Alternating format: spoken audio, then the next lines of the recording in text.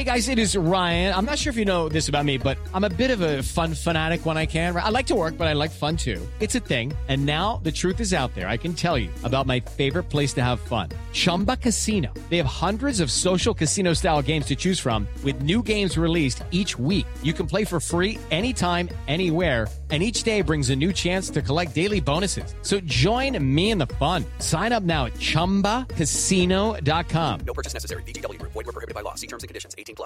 Hello, it is Ryan, and I was on a flight the other day playing one of my favorite social spin slot games on ChumbaCasino.com. I looked over at the person sitting next to me, and you know what they were doing? They were also playing Chumba Casino. Coincidence? I think not. Everybody's loving having fun with it. Chumba Casino is home to hundreds of casino-style games that you can play for free anytime, anywhere, even at 30,000 feet. So sign up now at ChumbaCasino.com to claim your free welcome bonus. That's ChumbaCasino.com and live the Chumba life. No purchase necessary. VGW Group. Void where prohibited by law. See terms and conditions. 18+. This podcast is part of the Sports Social Podcast Network. This podcast is part of the Sports Social Podcast Network. This podcast is part of the Sports Social Podcast Network. This podcast is part of the Sports Social Podcast Network. This podcast is part of the Sports Social Podcast Network. This podcast is part of the Sports Social Podcast Network. This podcast is part of the Sports Social Podcast Network. Whether you seek adventure, search for answers, break down barriers, or see the world for what it can be, you're just what we're looking for. CIA is searching for women of all skill sets to join the Directorate of Operations and help protect our nation. Visit cia.gov/careers.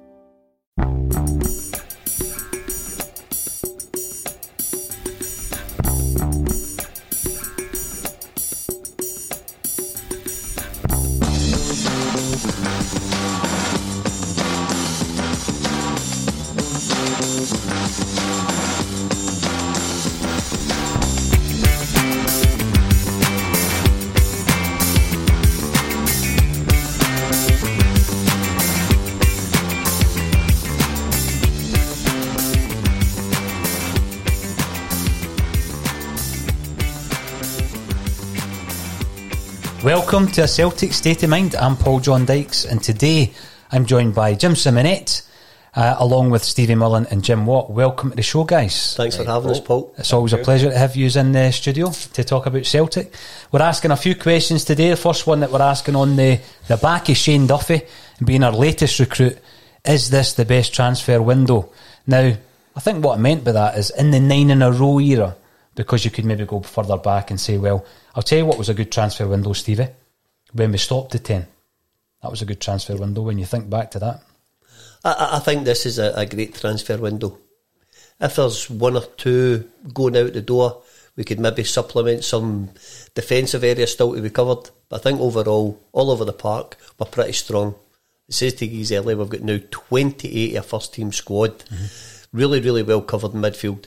Still a wee bit short, and again, this isn't any criticism of Greg Taylor. We're a wee bit short on the left side of the park, whether it's left back or a defensive sided midfielder. See, when I look at the defence, I'm delighted Shane Duffy's come in first and foremost. Aye. I'm a wee bit concerned that we might ship somebody out, that someone being Ayer. I hope that doesn't happen this season. I actually don't think he's ready to go in terms of his development. He should stay at Celtic until at least the end of the season. Jim, you'll have a good knowledge of Italian football. Aye. Would AC Milan be a good move for Ayer? I think it's maybe just speculation that he's linked with AC Milan. I think the thing Lennon said last week about players wanting to go and Ayer's agent reputedly coming back and saying name your price till we go and find a club. I think he'll certainly learn a lot from Mr. Duffy, that's for certain. But I don't know if it's a wee bit early for him, Paula. Well, I think so. I mean, I've always been a big fan of Ayer, and I know that he divides opinion, and I hear it when I'm at the games, and I see it with the feedback that we get on the show as well. But I do think that if he was to stay, and I'm not just saying this for staying for the 10, for the benefit of that, I just think that there's been players in the past who have left too soon, they've left too early. Charlie Nicholas, for example, if you want to bring it kind of closer to the present, I think Liam Miller left too early.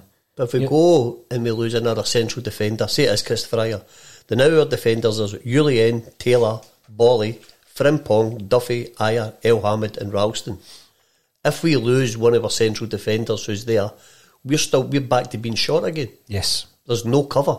No. You've got probably a good 4, but one of them gets injured, you're struggling for defensive cover. And that's been my sentiment, Stephen, that what you've said there is we can pick all these midfielders, but we're still short at the back.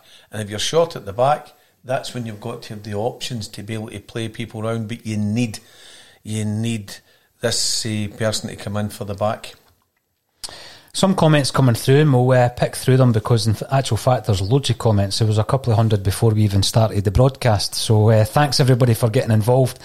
Colin Watt mentions that it's still a good bit of work to go to make it the best window ever. Takes a lot to top O'Neill's first season. I'd agree with that. Good to see Premiership quality players arriving. Left back and right winger next, please. I think we do need a left back, but there's been a lot of discussions about the left back on this podcast over the last week or so. And I says to Jim yesterday that before playing the likes of Turnbull and left back, I'd play Bolingoli before I played somebody out of position. Now, and I mean that might be controversial. Bolingoli's still an asset to Celtic. He's got a 5-match ban. Yeah, of course. Lennon has come out and said he's not sure if he'll play for Celtic again. Do you think time in relation to this, Stevie, time will be a positive for Bolingoli in terms of he might end up being back in that squad? I think Greg Taylor's getting a hard time now, and I don't think it's all duly deserved. On a very personal level, I wouldn't play Bolingoli again for Celtic. Wouldn't sack him, but I would manoeuvre a move away for the club, whether it's in loan or a permanent. I think we need defensive cover to supplement Greg Taylor, or, as I say, do we get a left-sided midfielder who's got defensive qualities? Mm-hmm. Because I think Greg Taylor seems to be coming, same as James Forrest, a wee bit of a whipping boy for the Celtic fans just now. I think he is, isn't he? Going back to Colin's point about the outside right position, Darren Ledee mentioned 10 times about James Forrest's uniqueness about going by defenders, which I think he only done once on Sunday. The wee boy Frimpong comes on. I thought he was outstanding. Some of the runs, in fact, he got the left back booked the minute 2-3 minutes after he was on.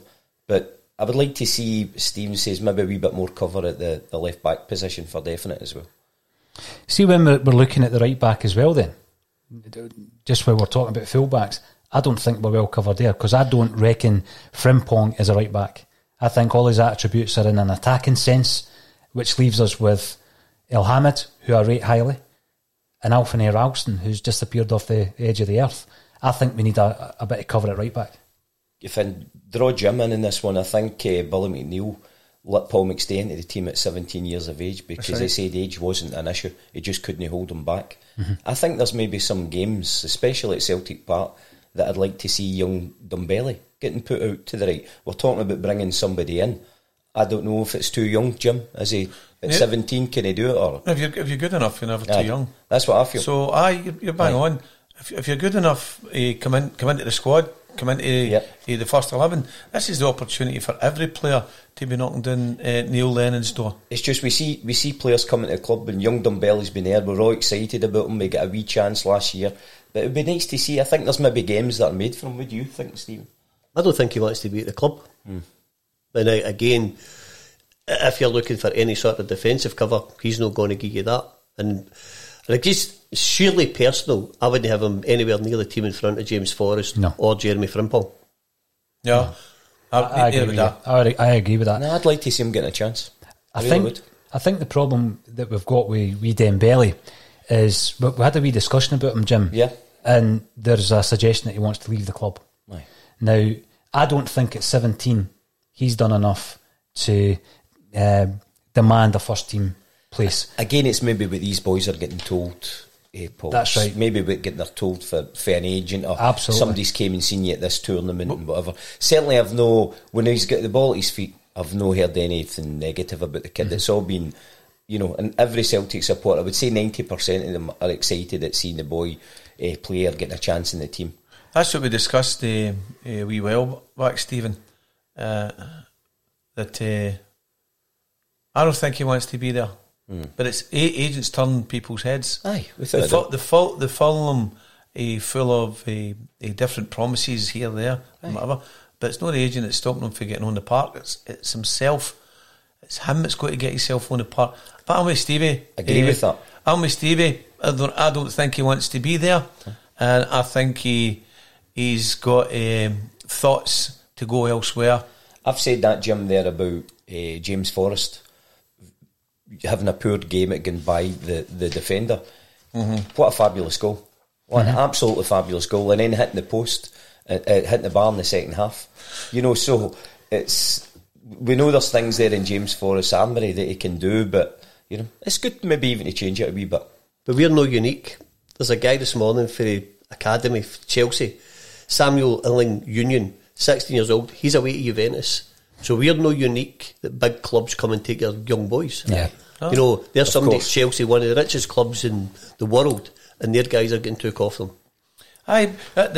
These guys are hunting everywhere. Every club's hunting everywhere to go and take players. And the younger they can get them, the better. They're getting them on, they're helping develop them, and then they get the aim is to get them into their squad, their team, and help them to get honours, and then later on make profit out of selling them. Jim, I think Stephen had mentioned yesterday to me what I didn't know. The boy Hickey, the Bayern Munich deals fell through, and Bologna want to take him to Italy. Stephen was talking about, was it €28,000 or €28,000 a week? Now the boy can play, but that's fabulous, isn't it? I know. So if that's getting presented to you, and if we're going back to the thing about Dembele, I'm sorry I didn't know that there'd been rumbles that the kid would want to leave the club, but these guys are saying there's what we can get you a sign-on fee, there's what you'll be getting wages. He will definitely play you. And the agent will have 2 or 3 clubs lined up prepared to pay that kind of money, Jim. The frustration for me is a guy like Dembele, we seen him fleetingly last season. We were talking about it yesterday. He was on the bench against Hearts for the Scottish Cup final the season before. So he's been there or thereabouts, making his debut in Europe at 16. And you think, well, the problem I've got with someone like Dembele, and this goes further than that, it goes to Tommy Rogic, it goes to Sorrow. If you're not in the first team, you're not playing because there isn't a reserve side and you can't play development football. We're saying it's kids, but agents as well, and Jim will back me up with this, and Stephen, the boy Broto that was the goalkeeper with Celtic, absolutely outstanding. The following season he was away because his agent was greedy, ended up sacking his agent because he was desperate to stay at Celtic. There's so many guys. Ramon Vega came in, had an absolute outstanding season for us back down the road to England because his agents went, there's what you'll get. I know. I think it's time to trim the squad. I think we need to cut some of them out. We've got 13 midfielders now, and some of them aren't going to get anywhere near the team. So if you get rid of some of them, bring some money in, and go and buy somebody as a replacement who's going to be competitive for a first team squad. Yeah. We'll have a wee look at some of the comments coming through on Facebook, Twitter and YouTube as well. It's always welcome. It's great to see the comments flying in. James Downey via Facebook, we need another wing back or left back and a winger. I think, see what I liked about you've mentioned Forrest there, Jim, and it was great. It was great to see him scoring that goal because he has become the whipping. Not only good to see it, an absolutely outstanding goal. What a goal! And I think, Paul, see when the boy scores the goal, the criticism of the last couple of weeks, I don't know if you watched him, he really let it go right out of his system. Jim, did you watch it, Steve? He was screaming when he scored the goal. A fabulous goal, but didn't you think that Forrest, there was an alertness and a directness about him though at the weekend that maybe we've not seen in the last few weeks? I think he wanted to get on the ball and make something happen. Well, I'm saying sometimes I feel he could do better. They changed it. I think they have a player called Lammy that plays left back, Motherwell, where he's played the whole season. They put him into the middle and put the other guy out who was much more aggressive on James Forrest. I'll go back to him pulling down Frimpong and getting booked with that. So they changed Lammy. So people's opinion, they know James Forrest can play. The wee guy, is it Robinson, the Motherwell manager? Yeah. Brought Lammy in and put the other guy, the more aggressive guy, out to the left hand side. The only thing I would say about James Forrest, sorry Jim, was his second season under Brendan Rodgers. Rodgers sat with him and showed him the stats of what the team had produced, and showed him his stats what he hadn't produced. Start the following season, I think he scored a hat-trick at St Johnstone. One of them was a wonder goal. He had a great season. Up at McDermott, eh? Aye. Yeah. Aye. That goal at the weekend there is one of the most important goals. That could be one of the most important goals of the season. It's a great goal. Yeah, it helped his. It's how he took it as well, Stevie. It was off his stride, and then he got his feet from under himself, and he took it well. But that settled us just before going into half time, and for there, I think that we'll look back and that goal is one of the most important. Maybe it's just me personally, my frustration, because I've watched him do some wonderful things. Pace, goals, very, very important goals. And sometimes you're saying, James, come on. Listen, we're all the same. We all need a wee shake. I looked at Forrest yesterday. Jim asked the question, and I'll say it again, and people may agree or disagree. I already think James Forrest is a Celtic legend. See, when we look back on this 9 in a row, the 3 players at the moment for me that are standing out: Scott Brown, James Forrest, and Callum McGregor. And I'm talking about the 9 in a row, not just fleeting appearances from the likes of Edouard or Sinclair, who had a couple of good seasons. The boy is going to be a one-club man. He's going to play over 500, probably over 600 games for the club. He's going to be regarded and revered as a Celtic legend. The amount of medals and trophies that he's going to win as a Celtic player will be unmatched. Sure. Potentially. And I think that we do get on his back. What I love to see over the last couple of games is his adaptability to move from right to left. Because El Yunusi he's a bit hit and miss at the moment, isn't he? He played quite well against Ferencvaros despite the defeat. But then he comes on against Motherwell and he's almost anonymous again. We've moved Forrest over to the left and he's been brilliant cutting in on his right foot. So when we're looking at a winger, do we need a winger? I would like to have one, maybe who can adapt between the two.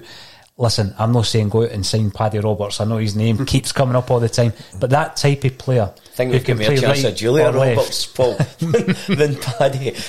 Maybe in our day, Jim. But I mean, centre-half. Paddy Roberts, that type of player who can play right or left. Aye. And he's a creative type, because El Yunusi is blowing hot and cold. As you say, Forrest can do the same.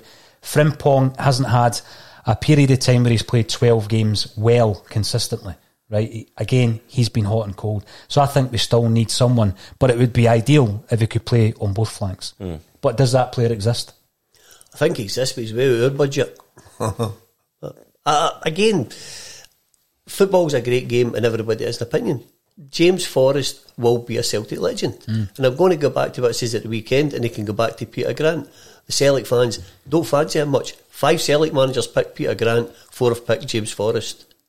So we all say, we trust the manager, he's got to decide. But we don't like somebody, then they're wrong. That's right. James Forrest, we said yesterday, Paul, it was 401 or 402 games he's played. He scored 90 goals. He's got the medals. He's got all the trophies that he's contributed to. Celtic legend. The goal at Lazio was outstanding. It's a legend. Absolutely outstanding. He's the type of guy, Jim, that, and I do expect, and I'm not taking this for granted, but I do expect us to progress into the Europa League group stages. He's the type of guy, if we are able to progress and you've got that important game like against Lazio, he'll pop up and score a goal. Aye. James Forrest will score a goal in the big games, Aye. And I think that when you're looking at his age, I know that he's not the type of guy who comes out on Instagram and does all that kind of stuff. He's not very vocal, but I think there's a common influence about Forrest, and some of the younger guys or the new recruits will look up to James Forrest as being one of the, obviously the senior pros now, which is unusual when you've seen him playing since he was a 17, 18-year-old himself. But it depends if you're liked by the Celtic fans. It's the Marketer's Report. This week, Patrizio Spagnoletto, Global Chief Marketing Officer, Direct to Consumer for Warner Brothers Discovery, weighs in on the difficult task of building and retaining consumer trust.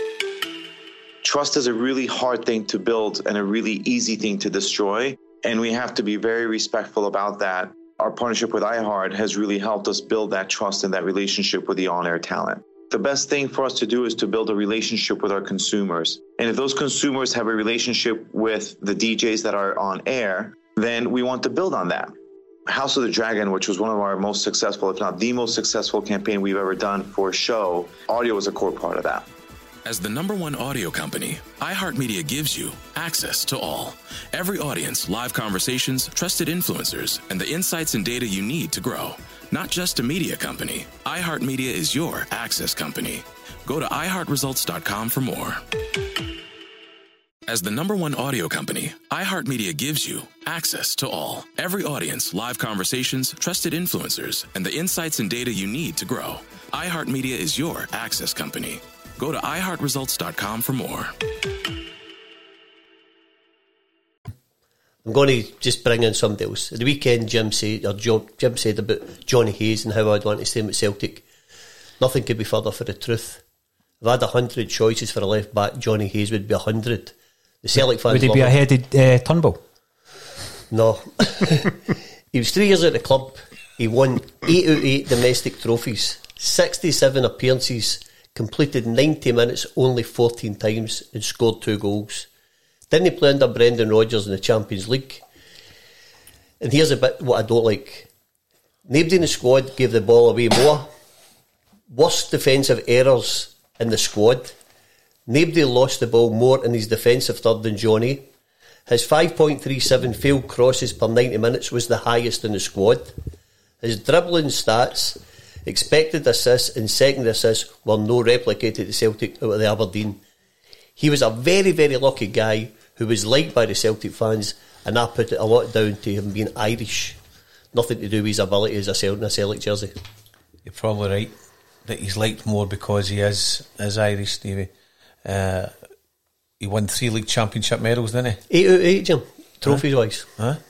Stevie's the president of the Johnny Hayes supporters bus. I think what's annoying Stevie is Johnny Hayes is one of the best. We say the other day, the other legs, but well done. Those statistics. So Stevie, if I've picked you up wrongly about Johnny Hayes, you've proven me there that I did pick you up wrong.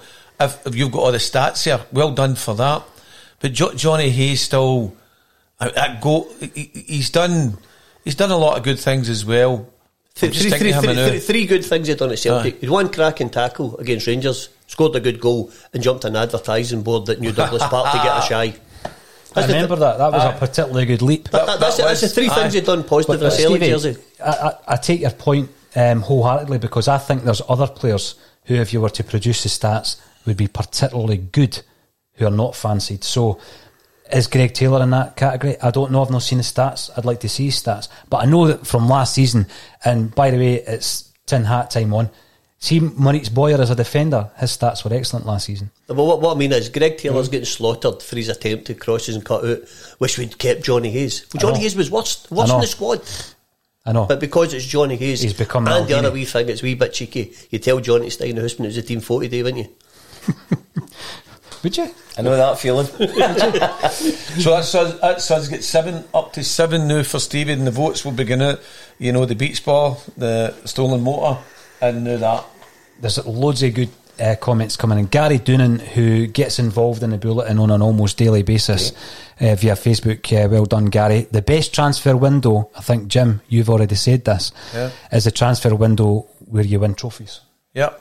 So, you know, we await this season to see how successful it is, and we can maybe look back. I think in terms of transfer windows, I would go back to the 97-98 season under Wim Jansen. That was a particularly good window when you're thinking of the obvious one with Henrik Larsson.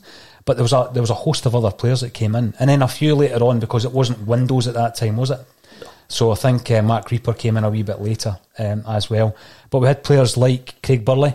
Love him or love him now. He was an excellent signing that season. Paul Lambert came in a wee bit later. Fantastic buy. You also had guys like Stephen Mahey. And an important player that season, Jonathan Gould. He was an important player that season as well. So I'd maybe say that was a particularly good transfer window, because we had to stop Rangers that season, didn't we? The centenary-year transfer window as well was brilliant. Right. Especially when you look at the guys we lost, Stevie. But I think if you, what you said earlier, if it was this current 9 in a row, this is the best up to now, you know, on paper, you know, the guys have still got a lot to prove. I think what I like about it is generally when we go through a transfer window, there's a few buys in there who you know is not going to get anywhere near the first team, right? And I think January back then with Klimala and Sorrow, for a decent outlay, there's 2 guys who weren't ready for the first team. I think if you look at the players we've signed so far, the 5 players, every one of them, I'm not saying could walk into the first team, Stevie, because we've discussed Turnbull already, but they're first team players. They're guys who are going to get games in the first team this season. Every one of them. They've got to be ready to challenge to play in the first team. No, be ready to play next summer. Yep. You know, if, for example, somebody was to get injured, these guys can get in and you don't make a noticeable difference to the quality of your team. That's when you're ready. You know, go back to the wee guy, Lewis Ferguson. He's already played over 100 senior appearances. So if he was to sign for Celtic, he's ready to play and then when he's needed. Absolutely. And that, Stevie, this is what we've been saying. It's okay he's signing all these different players. It's got to be impact right away. Soon as they come, ready to go in the park, ready to fit into a position where we need them. So we're actually between us all, everybody out there as well. Soon as Shane Duffy comes, he's bang in there. He's banging at the back. But that's the way it should be, and that's what the man's. That's the point. The man's making the point of there. But the thing is, that's not happening. He's right. Stevie's right. Mm-hmm. The players that come have got to be able to go in right away, bang, and make that impact and make their impression. Yeah. Make their impression on the fans by view at the moment, because there's no fans going to get and tap anybody's back because there isn't anybody there. So impression right away, impact, attitude, willingness to win, and willingness to become a Celtic player and a Celtic team player. So Jim, bang on, Stevie. I think what Stevie said, he's 28 years of age, Stephen. Duffy. Yep. You know, good talker, strong big centre half. I'll go back to Rodgers bringing in Toure and just getting us through into the Champions League. Just talking to guys, you know, that experience, it's going to be fabulous. See, we go back to the very first show we done, Stevie. It was Stevie. It was the man sitting beside you, Shane Duffy. It was him that said it. Aye, Stephen. I mean, I'd love to take the credit for that. Aye, but it was him that said it. So maybe we got it a wee bit wrong with the Johnny Hayes part there.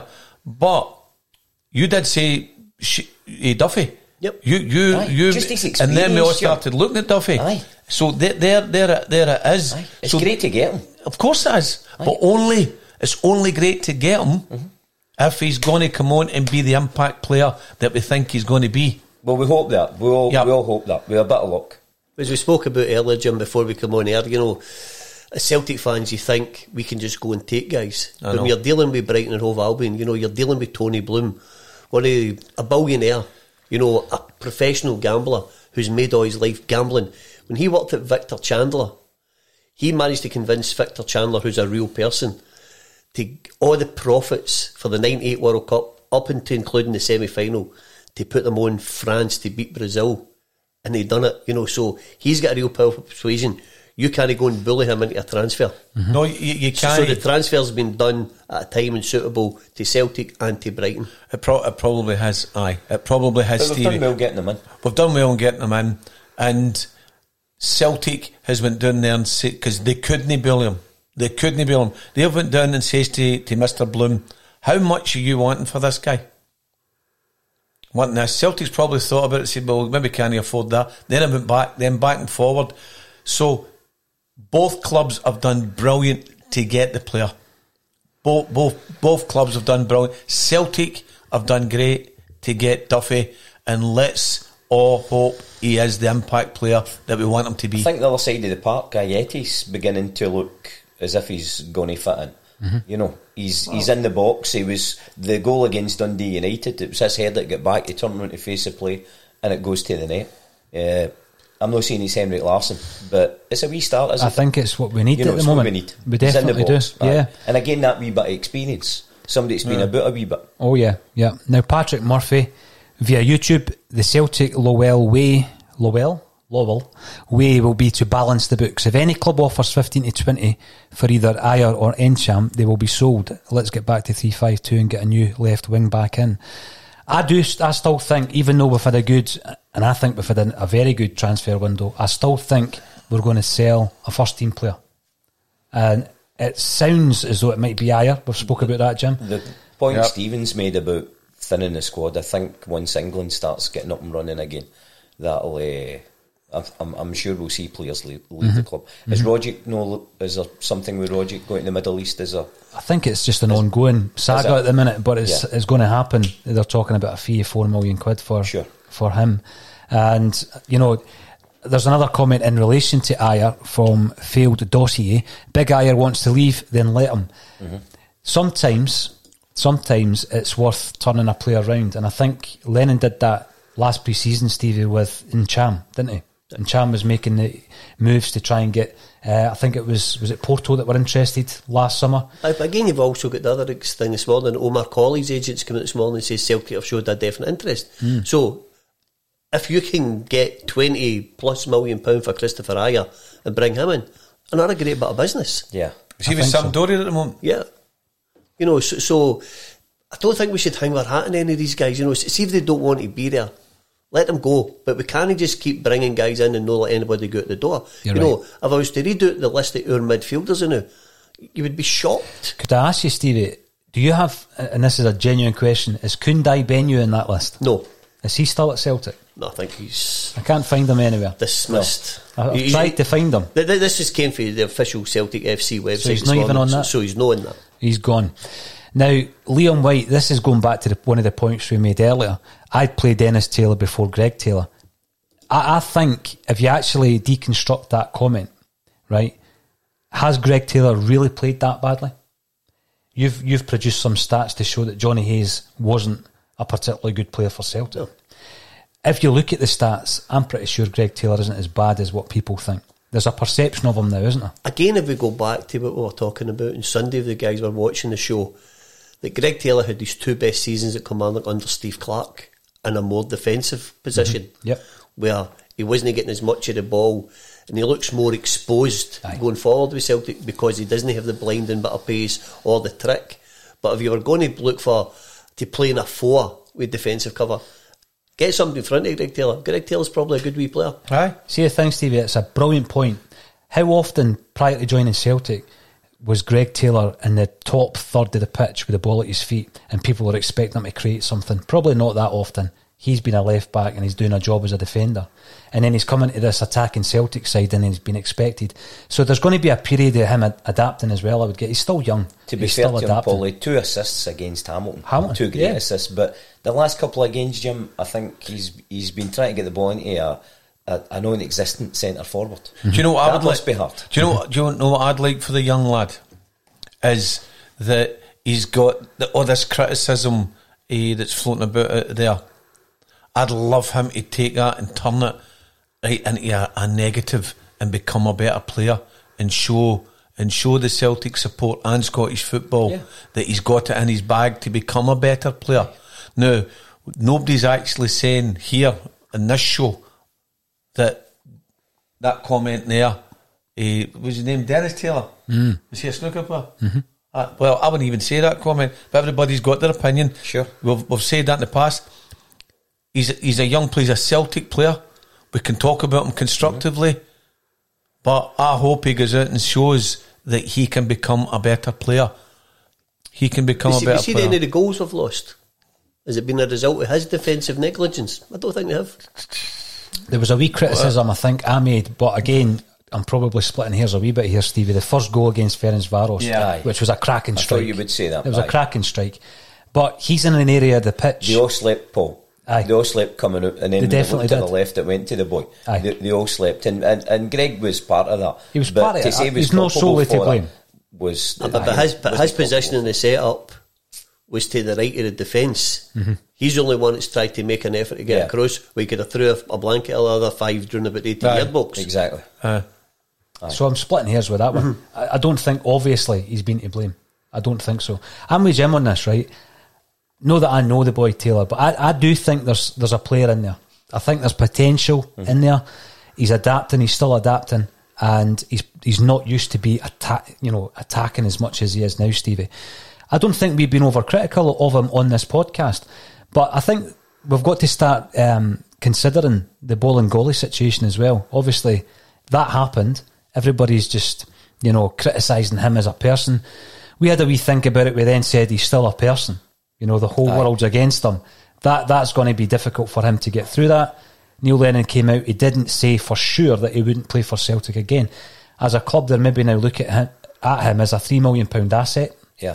Is he going to be someone who Celtic will play again? I think that's a big question that needs to be answered. I think the guys higher up than Neil Lennon will be making that decision regarding what he's done at the club, But again, it all falls down to injuries. If he's still at the club, somebody's injured. You know, they're going to put him back in without a doubt. I'd put a midfielder back in there before I would play him. Sorry, the man is one thing, and the professional player is another. I'm with Stevie. I wouldn't. Sorry, Jim. I just opinions what you and Stevie are saying. I wouldn't play him. But again, we'll go back to what the caller said there about economics of Celtic selling players.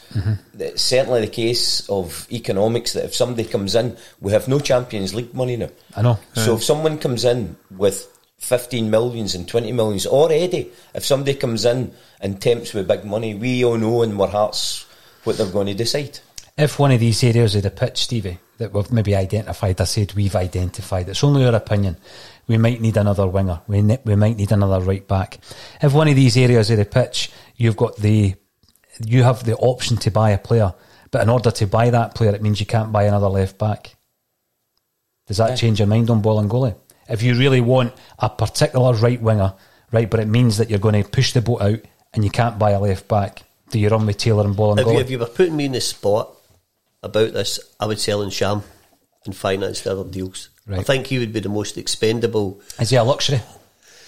It shouldn't be a luxury. He should be bossing the whole club in midfield.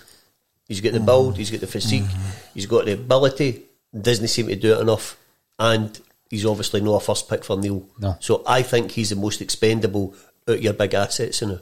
And that covers a lot of different bases, doesn't it? Yep. I mean, it doesn't quite fill the gap of the Champions League loss, but it allows you then to buy the 2 or 3 players that perhaps Neil Lennon's still looking at. Yep. Now, some more comments coming in. Gary Doonan, going back to the transfer window via Facebook, in most recent times, the start of Invincible season wasn't big in terms of finance or numbers. Dembele, Gamboa, Toure, De Vries and Sinclair. So the biggest buyout all of them was Sinclair, wasn't it? Yeah. Gamboa turned out to be a bad signing in terms of the games that he played or didn't play. But you look back on that season, you think that was an excellent transfer window. The outlay wasn't massive, was it? No. Patrick Murphy. Jim, you're talking nonsense. This week on The Marketers Report, Patrizio Spagnoletto, Global Chief Marketing Officer, Direct-to-Consumer for Warner Brothers Discovery, weighs in on building trust.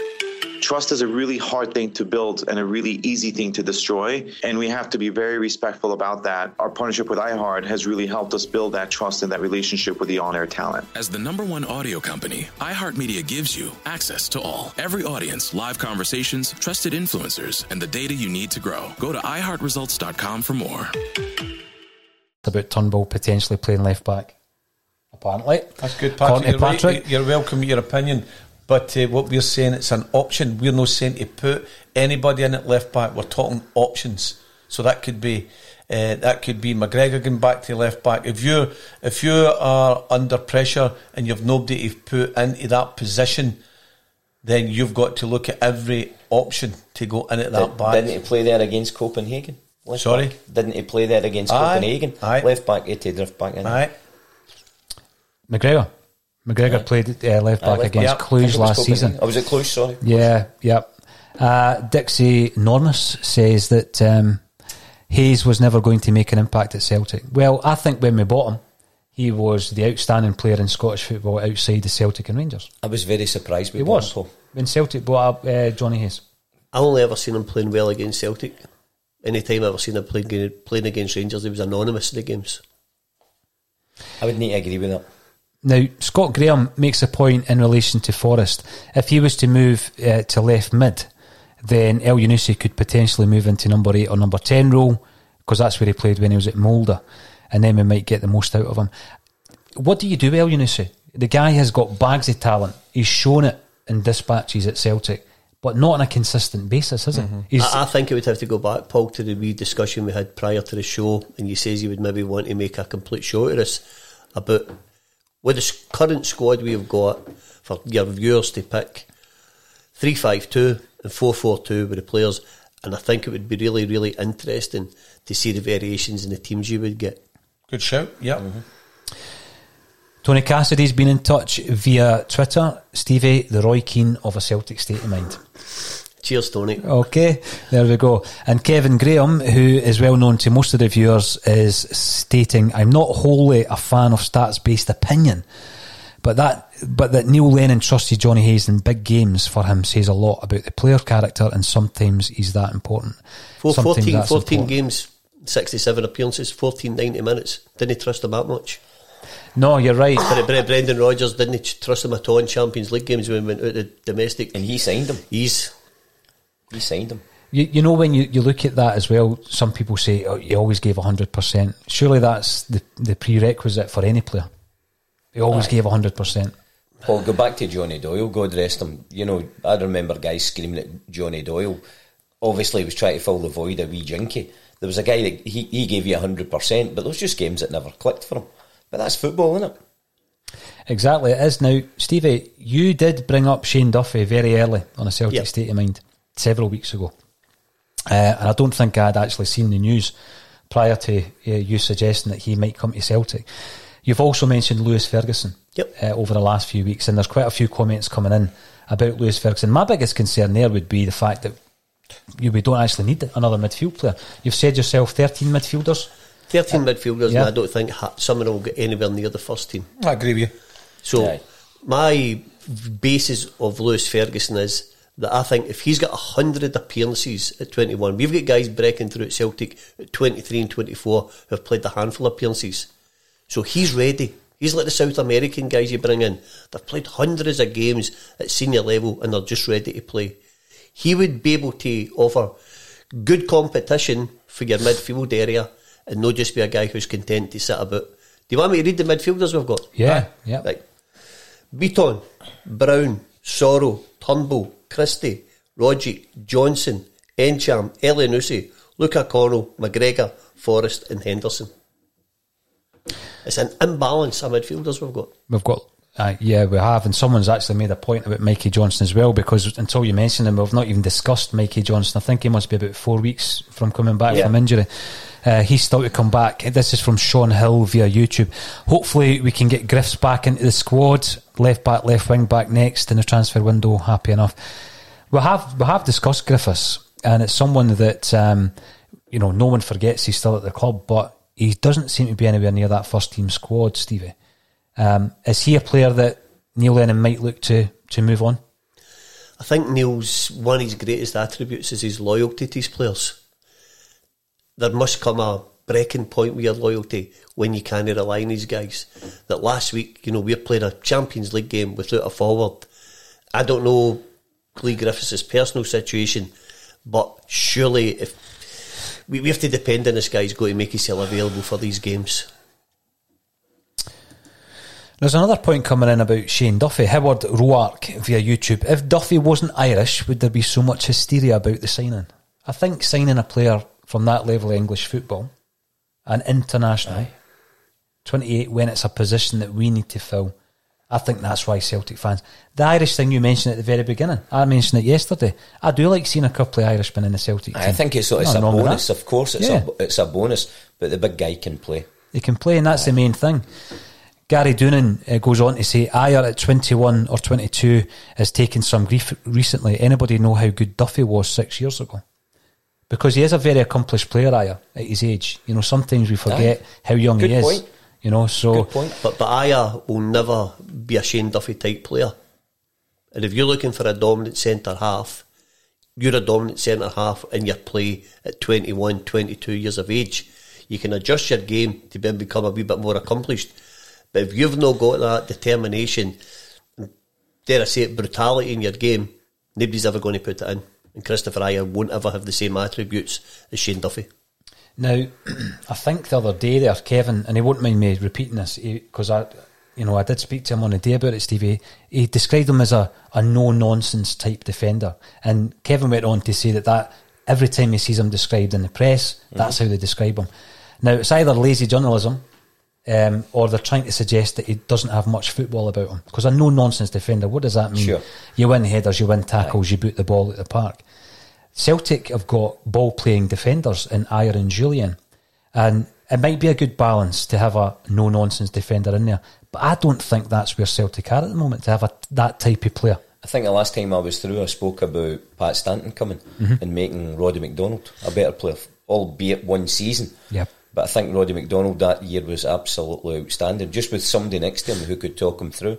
The thing about Ayer being 21 years of age, I'm hoping Shane Duffy improves him through being able to speak, command, tell him where to go. I think it's a fabulous signing. I think, and hopefully Ayer will progress, get better with someone like that beside him. The other thing as well, Paul, you don't play that amount of games in the Premier League in England without being able to pass the ball. Aye. Now, he's not going to be a polished defender. He's not going to be Pirlo. He's not going to be Cannavaro. But he can pass the ball. He's not an idiot on the ball. He's maybe just not the most accomplished or polished defender. But he's not any slouch on the deck either. And you bang on with the amount of appearances, Stevie. He just over 200 appearances in the English Premier League. Well, we got a few messages coming up from a friend of a Celtic state of mind called Spencer Vignes, who is a Brighton and Hove Albion supporter. He's written books about the club, and he reckons it's an excellent signing for Celtic and for Shane That's Duffy. good to hear. And for Shane Duffy. Because he said, he's one of these guys who may not be the perfect mould of this athletic footballer. He likes a few pints, he likes a night out, but not to the detriment of his performances. But that's maybe why he's not in the plans down there. He comes up here and he reckons he's going to do well for Celtic. So fabulous. I'll take that from close quarters. It's good to hear that from absolutely. one of their fans. Is Jim saying he's played 200 games down there and the guy's 100 plus games. Didn't it date Paul McGrath any harm having a few pints? It certainly did not. He was one of the finest defenders I've ever seen. We know why his career went downhill. Hey, listen. Have they mentioned the Savoy in there? You can bring up Paul McGrath anytime you want on this podcast. I just think the guy was a genius. He was a genius footballer. Great player. When you read his book, Back from the Brink, you realise he should never have been a footballer with the upbringing he had, a really tough upbringing, and then obviously had his demons when he made it as a player. For anybody out there who likes a football autobiography, it's the finest autobiography I've ever read. Not just football, just generally. Back from the Brink. I would have loved to have seen McGrath in a Celtic jersey, Stevie. That'd have been a bit of a signing. That'd have been a bit of a signing. There wouldn't have been a nostalgic one, guys at the end of the career just to come up and get a wee payday and say the world of hoops. He'd have been a fantastic player for us. Here's a wee story for you then. Tom Grant, Billy McNeil and Neely Mockin travelled down to Manchester to sign Paul McGrath. Right? Wow. They're meeting him in a do, some kind of do where some kind of player of the year dance or something, and there's Paul McGrath. By the end of the night, Paul McGrath is so drunk that he can't lift his head off the table. A form is passed over and he signs it. Wow. He signs the form. Obviously we never signed the player, but that's a true story that came from Tom. So Paul McGrath did sign for Celtic, but I don't think he was in a fit state to do so. But they did want to sign him. Big Billy went down to sign him. What a signing would have been there? That would have been a tremendous signing. Again, at that Big point. Billy went and got Gaza to agree to sign if Paul McStay would have left.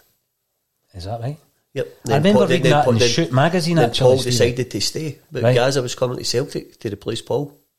Was he? I remember when Italian football was on Channel 4, Jim, you'll remember it well. And what happened then is a lot of people who maybe weren't interested in Italian football started showing an interest in it. Now, I'm a Celtic fan, but at that time, one of the guys... a girl that was hosting the show, Paul. Oh, was there? I'm obviously a Celtic fan, but you kept an eye on Gascoigne because he was a player that you knew from the English leagues, and you had seen him at the World Cup in 1990, so you did keep an eye on him. And I remember him getting interviewed, and he was referring to Rangers as Glasgow. He says, I've been over speaking to Glasgow. Right. He didn't even know they were called Rangers, So imagine he had signed... What was that when he was at Newcastle? Yep. Was it? Yep. As a young player. There you go. That would have been a signing, and he would have been a fantastic Celtic player. Absolutely, he'd have been wonderful. He would certainly have been. Again, as earlier on, not all transfers work out here. This morning, Tottenham are putting in Dombele back up in the transfer market. Their record signing last summer at 54 million quid just hasn't worked for them. No. And you're right, Stevie. Sometimes when you sign somebody, it just doesn't work. If somebody goes to a new job, sometimes it doesn't work. It's time. Without a doubt, Jim. There's just circumstances within there. And one of the great things in a transfer that happened with Celtic was Stillian, because that nearly never worked. Yes, but that was lucky. Yeah? That was fate that did all happen. But he could have been away the next year. He was totally unhappy about Shved coming after what we'd seen, and it's as Stevie says, it's just no worked. Doesn't work. He's in Belgium. This is the thing. Now, I'm glad that Danny Martin, 23, has brought up reports that Ncham might be on his way, because the report yesterday is that Southampton are interested. Yeah. Now, some people have mentioned the fee. The fee that's been quoted is a substantial one. And I think that some Celtic fans have been saying, well, you know, if you were able to get that kind of money for him, and it's £20 million, that's not the fee, that's not came from me, that's a reported figure, then, you should sell him. But I think what we should all realise is if you're selling to the English market, then £20 million should be the absolute minimum for a first-team player that you're selling to the English market. We've seen it before. Tierney went down there for 25. If he has a good season for Arsenal, what value will he have? But I think we ain't chatting, Paul. If you're going to sell him, you need to sell him in this transfer window. 2022, you get him next summer, then he's only got 6 months before he can sign a pre-contract. I think you need to cash in just now if he's going to go. If he was going to sign an extension, then great, you can start building plans that he's going to stay at the club. If there's no any indication he's going to do it, I think right now is the correct time to get rid of him. That's the wrong terminology, to sell him.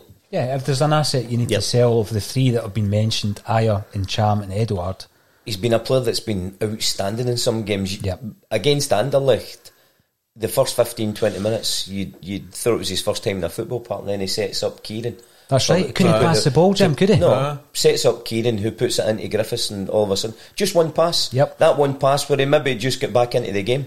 You know, Stevens played at a good level, he knows that's what happens. Would you like to keep him, Stevie? If he was going to sign an extension, if he's not getting any indications that he wants to sign an extension, then I would allow him to go in this window. Aye. But you would like him to stay if he's signed an extension? But again, as you say, we've got a wee bit of... Again, are we going to go back where these guys who were called last week agitators, are they going to stay? I think we should... How do I say this correctly? We should introduce what's called a Judas pig into it. Do you know what a Judas pig is? Tell me. Pigs in general are very, very clever animals. Yeah. Right? So when they're going to the slaughterhouse, they squeal when the pig. So the old farmer will have a pig. It's an old one who'll go and sort of give them the nod, everything's alright, and they all calm down, they go to the slaughterhouse. So see all these guys who are agitating, if they don't want to... We should stick the old Judas pig in there and get them all out the money. I've never heard that saying before. I'm actually hungry now. I was actually thinking Jim Leishman yesterday with the coup or the night. It's gone to the slaughterhouse. They will get him with the pigs. 2 days in a row we've been talking about slaughterhouses. Excuse me for smiling, but that actually got smiled. It's the last rolling bacon I'll have. That's a Judas pig. Right, there you go. I'm the same as you. See, they don't, but equally, see, they don't want to be there. You've got to say on you go as well. So, I like your terminology there, but I've never heard that. They're talking with Ryan as well, aren't they? They've put the contract in front of Ryan, the extension in front of Ryan, and I don't think anything's come back through that. See, the big thing with that, Jim, I interviewed John Hughes, must have been 2 months ago now, during lockdown. Yes, maybe 3 months ago. Yeah. And he was talking about Celtic need to get that contract sorted with Ryan Christie. This has been an ongoing issue for a lot of time. I don't even think they've had a response from what I'm led to believe. Does he want to stay? That I don't know, but I don't think they've had a response. His father's indicating that he would like to go and play in England. His father's indicating that all different teams are looking at him. They could go and do this and do that. Spoke with Stephen and been out at Aberdeen and spent the time at Inverness, so you know he's... You sort of run out of time to earn big money. Yeah, no, you're right. And they're just human beings after all. Now, looking back to the left-back position, Kevin Graham, I would have Taylor and Hayes before Bolingoli any day of the week. Sometimes a solid 6 is what a coach needs. Now, I think back to a time where everybody was changing their Twitter handles to Bolingoli. It was the flavour of the month for a wee while. Without a doubt. Paul, sorry, can I ask you a question? What is a solid 6? 6 out of 10. Performer. Average performance every game. That's what I take from that. Right. You do want consistency, but you know, I think it's going to come down to finance, like you say, Stevie. If we sell one of the guys we've mentioned, Encham, simply because we've got so much cover in midfield, would be my guess, and you can cash in on that. It might not be an issue, but we might be going into October, November only having one left back, one recognised left back, and then Bolingoli becomes part of that squad. That's it.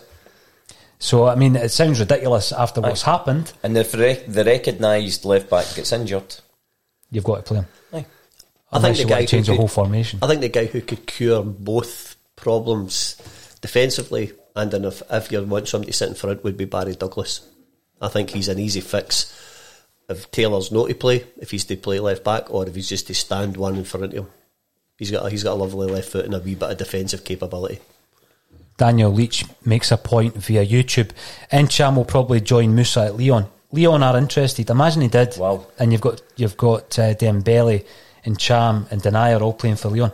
I think it gives you a glimpse of what could happen if Celtic were able to retain all their top players. Aye, been great. But I think part of the reason, and Stephen and I have spoke about this now, it's the game now. If you're saying to these guys, come and get a window of maybe a season and a half, 2 seasons, and if the money's right, we'll let you go. I think that's how we're getting these guys to the club. You're right. You know, and that's not just us. That's every club like Celtic. We're using that. So when it happens, Jim, you've got to accept it. We're a very, very high profile club compared to many. You know, worldwide support. So if the guy's agent's saying, get to this club, get a good season with them, 2 seasons, then we'll get the move. I think that's just part of what we've got to accept. Sam Hamad, thanks for getting involved, Sam. You've made a point you're lucky to get 10 million for Encham. My counterpoint to that would be the days of Celtic selling on the cheap have got to have gone by now. I mean, you look at what we got for Van Dijk and what happened with Van Dijk. Wanyama's another example. You've also got Dembele, who we've just mentioned. If Dembele leaves Lyon, what are we talking transfer fee wise? You know, same with Tierney at Arsenal. We can't sell a first team player like Encham for £10 million. I don't think we should put ourselves down. It's nothing to be going against what Sam said. He's entitled to his opinion. Matty Cash is leaving Nottingham Forest for £15 million, and Cham's twice the player that Matty Cash is. Mm-hmm. Stephen T, this goes back to a point again, Stevie, that you've mentioned about Barry Douglas. Stephen T reckons that he's injury prone lately and 30 plus too much of a risk. What are we talking here if we brought him in? I mean, would it be a loan deal? Would it be a permanent deal? What kind of transfer fee would we be talking? I think you would probably be able to get him in loan. Mm-hmm. Mm-hmm. You know, you're not wanting to pay big money for somebody that's injury prone. But again, it's not something I have at hand. How many games did they play for Leeds United last year? You know, is it only a recent thing that he's maybe picked up a few injuries? Because, you know, we're talking about James McCarthy yesterday. Again, your thing was going off the radar yesterday. How many games has he missed? How many games has he played? Mm-hmm. You know, and again, is it worth the risk? Is it value? Or do you go and buy somebody to play that position? Are we right in thinking the end justifies the means for this season? If you're bringing someone in, you know, as Stephen says, a year loan, you know, just the end justifies the means. We all want to get to 10. We want to get to 10, but again, we were talking about this, you've got the Europa League to think about, and I'm confident enough that we're going to get to the group stages of that, Stevie.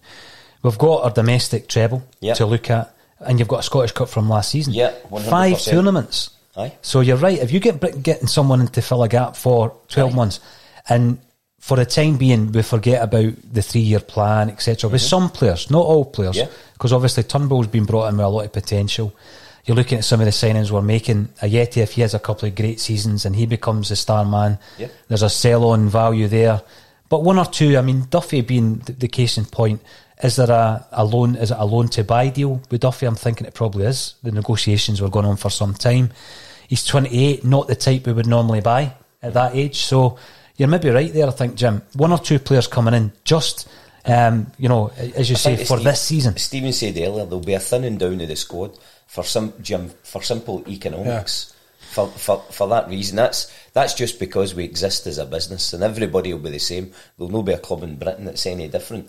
But I think just this year, you know, this year's important. Yeah. But a wee thing on Ferguson, and Stevie's backing Stevie here. If we get somebody like Ferguson in as well, and we've got Turnbull, there's the makings of a good pairing in there for going forward. Aye, and at a good age. And at a cracking age. Yeah. I think that would be quite good. Hopefully with a long-term McGregor in there as well. Mm-hmm. I think that would be a no bad wee 3 in there. But on the Barry Douglas, I'm just checking again, Stevie, 42 appearances, Leeds United. He's 30, but again, he could do a wee job in there for us now. I think he'd go back to using an old word, Jim. We need a few stalwarts this season. Aye. Yep. You know, just old heads to carry us through some difficult situations, because not every game's going to be pretty. No. You know, so we just need these guys to carry us through. You know, a wee bit of determination and a wee bit of know-how. And you get down the road, you've won one. And that's what we've said. We've said in the show in various weeks, some of this season is going to be ugly. Jim, go back it's going to play ugly. He's just said to Toure, come up, help us, try and get us into the Champions League. Yep. That was all achieved. And again, one of Brendan's great things when he was talking about Callum McGregor, he says when he first came into the club, people would tell him all the things Callum couldn't do. He says, but he concentrated on what he could do, and his job was to complement him with somebody playing beside him who could do the things. Then he had a partnership. That's bang on, and Stephen, that is good, and that's refreshing to hear that as well, what you've just said, because too many people tell people what they can't do rather than what they can do, and what by doing what they can do, they can achieve better. By that, you go forward, and your limitation becomes is no limitation. Aye. You can be motivated to become better and better and better. So let's just go back to young Taylor again, young Greg Taylor. So there we are. Come on, son. Let's get you motivated. Let more than what you are. Work in your game. Work on your sending the ball into the box. Work in other parts of your game, and you'll become a better player and come and be embraced by everybody. So that's very important, Stevie. That tell them what they're good at and work on what they're maybe no good at. Playing in a better team. He came for a team who are defending 70% of the time, a team that are attacking 90% of the time. Aye. You know, the boys adapting to that. They will adapt. Yep. And obviously his backup might be Bolingoli, but that's another conversation. Aye. Stevie, we had a good wee discussion about the SFA's disciplinary panel. Yep. What's your thoughts on that? Well, as everybody in this room knows, I'm a massive fan of Peter Lawwell. Yep. But I think we've been a wee bit distant on this, and I think we should be a wee bit more outspoken. I think the injustice in the discipline system in Scottish football, and two recent examples were the punishment to Bolly and the Aberdeen players. Bolly got 3 matches with immediate suspension and 2 suspended. The Aberdeen players were 3 matches, but will only be invoked if they break the same regulations they were charged with. An example 2, Yozo sent off in pre-season game, 2-match ban upheld. Ryan Kent sent off in pre-season, hee-haw. So I'd like us to challenge these decisions, and because again, a lot of Celtic fans won't really be that upset, I don't think, because it's Bolingoli and they're no great fans of his. But it could be a more high profile player, and then I think it's an injustice. It's inconsistency. That's exactly what it is. At its highest level. Yeah. What would the club, do you think? You know, I think back to the days of McCann, Stevie, and you just knew that any injustice would be fought to the nth degree. What do you think the club would do, looking at these 2 examples you're providing today? I think they should take it up with him, maybe privately. Again, we were really, really missing Paul McBride in situations like that, who probably even took it upon himself to act on it. But I think we need to take it up, and then if we don't get anywhere, make it public and say this is what we've tried to do and this is the response we've had. Because I don't think we could just accept it, because in this season of all seasons, during the course of this season, something will crop up and manifest itself that's going to try and derail our 10 in a row. So if we don't nip it in the bud, with sort of simple examples, then we might find ourselves in a dogfight that takes a wee bit focus off the 10 in a row. The one with Kent's I just can't understand the one with Kent, how he gets away with it. Can't understand it. As you say, usually was it a 2-match ban? 2-match ban. 2-match ban. But he has got away with it. And Stevie's right. I'd like to reiterate what Stephen said as well. I like Peter Lawwell. I like what he's done for us. And over the period, I mean, you look at it, he's been a chief executive that's been stubborn at times. He's wanted to do things his way. He's done good. Maybe not got everything right, but we still back him. He's just like the manager, just like the team. We back him to the hilt as well. While he's the chief executive, we back him. We might not agree with everything he says or does, but we back him. What the SFA, Stevie, it is quite hard to comprehend how they're taking the Celtic player, and maybe the severity of it is that he left the country, but the other guys know to get a disciplinary suspension as well. That just doesn't sit right, does it? Jim, if I can go back to Fergus taking Farry back to court. Stephen knows this case. I kept the front page of the Glasgow Herald. That case took 6 minutes in a public court. 6 minutes. When Celtic, there was 3 investigations that all passed Farry, 3 internal SFA investigations, and they all passed Mr. Farry for holding back George Cadetti's signature. Mm-hmm. When it went to a public court, it took 6 minutes.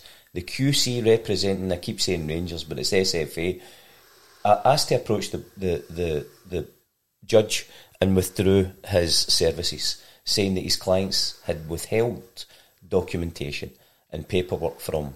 They had lied to him. Yeah. Their own QC, the SFA's QC, withdrew his services. So you're dealing with an association that's been found to be wanting. You know, we were told, Hugh Keevins tells us how great a man Farry was. That's what he done. 6 minutes in a public court. Absolutely. And I do agree that there's been issues for generations all around the SFA and their treatment of Celtic. However, William01 on YouTube explains that the reason Kent never got disciplined is because the French FA never reported the offence. So on that occasion, that could explain that one. But I think in terms of the coronavirus breaches, it's something that needs to be looked at. But as you say, Stevie, and I brought up Bolingoli the day, it's like a bad word. I'm not allowed to say maybe Bolingoli will be a left back. The Celtic fans... But you're entitled to your opinion. Well, it's for me though, Jim, I just think that the boy done wrong. He's now been punished. Mm-hmm. Once the 5-game ban is up, Neil Lennon and Celtic will need to decide whether or not he's going to play for Celtic. Aye, but you're entitled to your opinion, and we stay everybody else that's part of the show, they're also entitled to their opinions, and that's what makes it a show, and hopefully that's what makes it a good show. It's like me saying it's an option for left back.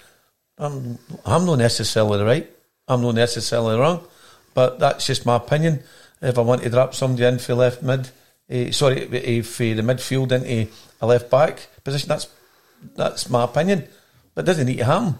It doesn't need to happen that Bolingoli becomes the left back. Mm-hmm. It doesn't need to happen, but you're entitled to your opinion. And it's great that all these opinions are coming in and it's open for debate. I think what Stephen said earlier on there as well, Paul John, is give us your formation, fans out there, give us it in, your 3-5-2, your 4-4-2, or whatever, 5-4-1, whatever formation you want to give us, get it in, because I think that's a fantastic debate, just like the one Stephen brought up about songs being sung. So it's a show open for the fans to get in their views, and the one just now is the team lineups. I'd love to see them coming in. We'll have an entire show discussing that, Jim. Yeah. I mean, we've had loads and loads of comments today via Facebook, Twitter and YouTube. The fantastic panel has been made up of Jim Watt, Stevie Mullen and Jim Simonetti, and we've got one or two other points to go through before we wrap this up, but it will be getting wrapped up in the next second or two. And I think what's interesting is Sean Fox on YouTube states that Bolly left the country, the Dons players were only in the pub. Still breaking the rules. Still breaking the rules. John McCauley counters that by saying Bolly tested negative, the Aberdeen players didn't. So it's one of these ones that... But if you're doing a correlation, if he gets 5 matches, 3 immediate, 2 suspended, surely they should get 1 immediate and 2 suspended. Mm-hmm. You know, they've really escaped scot-free for that. I know. You know, they get 2 club games postponed, the same as Bolingoli get 2 Celtic games postponed, but they didn't really receive any punishment unless they break the same regulation again. That makes no sense to me. No, I'm with you, Stevie. I'm with you. Now, we've had some excellent guests on. A State of Mind as well as a Celtic State of Mind. Big Jim Leishman was in yesterday talking to us about his illustrious career, and we're recording the Salt and Sauce show tonight, which is non-Celtic related, so you can catch up on Friday as to who the guest is going to be. Jim, anybody else interesting coming in this week? Yes, we've got Graham Diamond from Clyde Football Club and Danny Lennon from Clyde Football Club coming in to be on the Celtic Bulletin on Friday. And from there, they will then do an independent interview on a state of mind regarding Clyde Football Club and football in general. And that'll be quite an interesting. That'll be quite an interesting day. Two good guys coming on the show, and I'm looking forward to the weekend as well, where you've got Edgar coming. Edgar Summertime. He's coming up from Liverpool. He has played with the likes of Paul Weller, Johnny Marr, Laz, Ian McCulloch, Ocean Colour Scene. He's coming up for a live interview on Sunday. He's going to be playing an acoustic session and doing a DJ set. So busy day on Sunday. Fantastic. And you'll all love it. So thanks everybody for joining us on A Celtic State of Mind. Thank you. Here we go.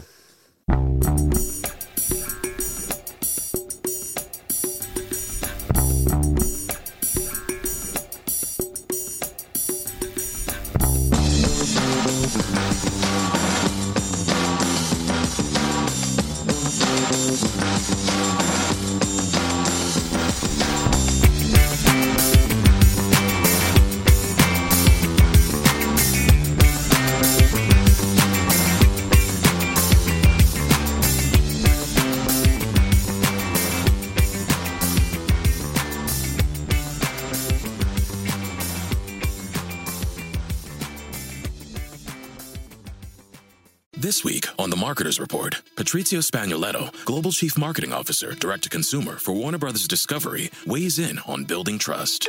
Trust is a really hard thing to build and a really easy thing to destroy, and we have to be very respectful about that. Our partnership with iHeart has really helped us build that trust and that relationship with the on-air talent. As the #1 audio company, iHeartMedia gives you access to all. Every audience, live conversations, trusted influencers, and the data you need to grow. Go to iHeartResults.com for more.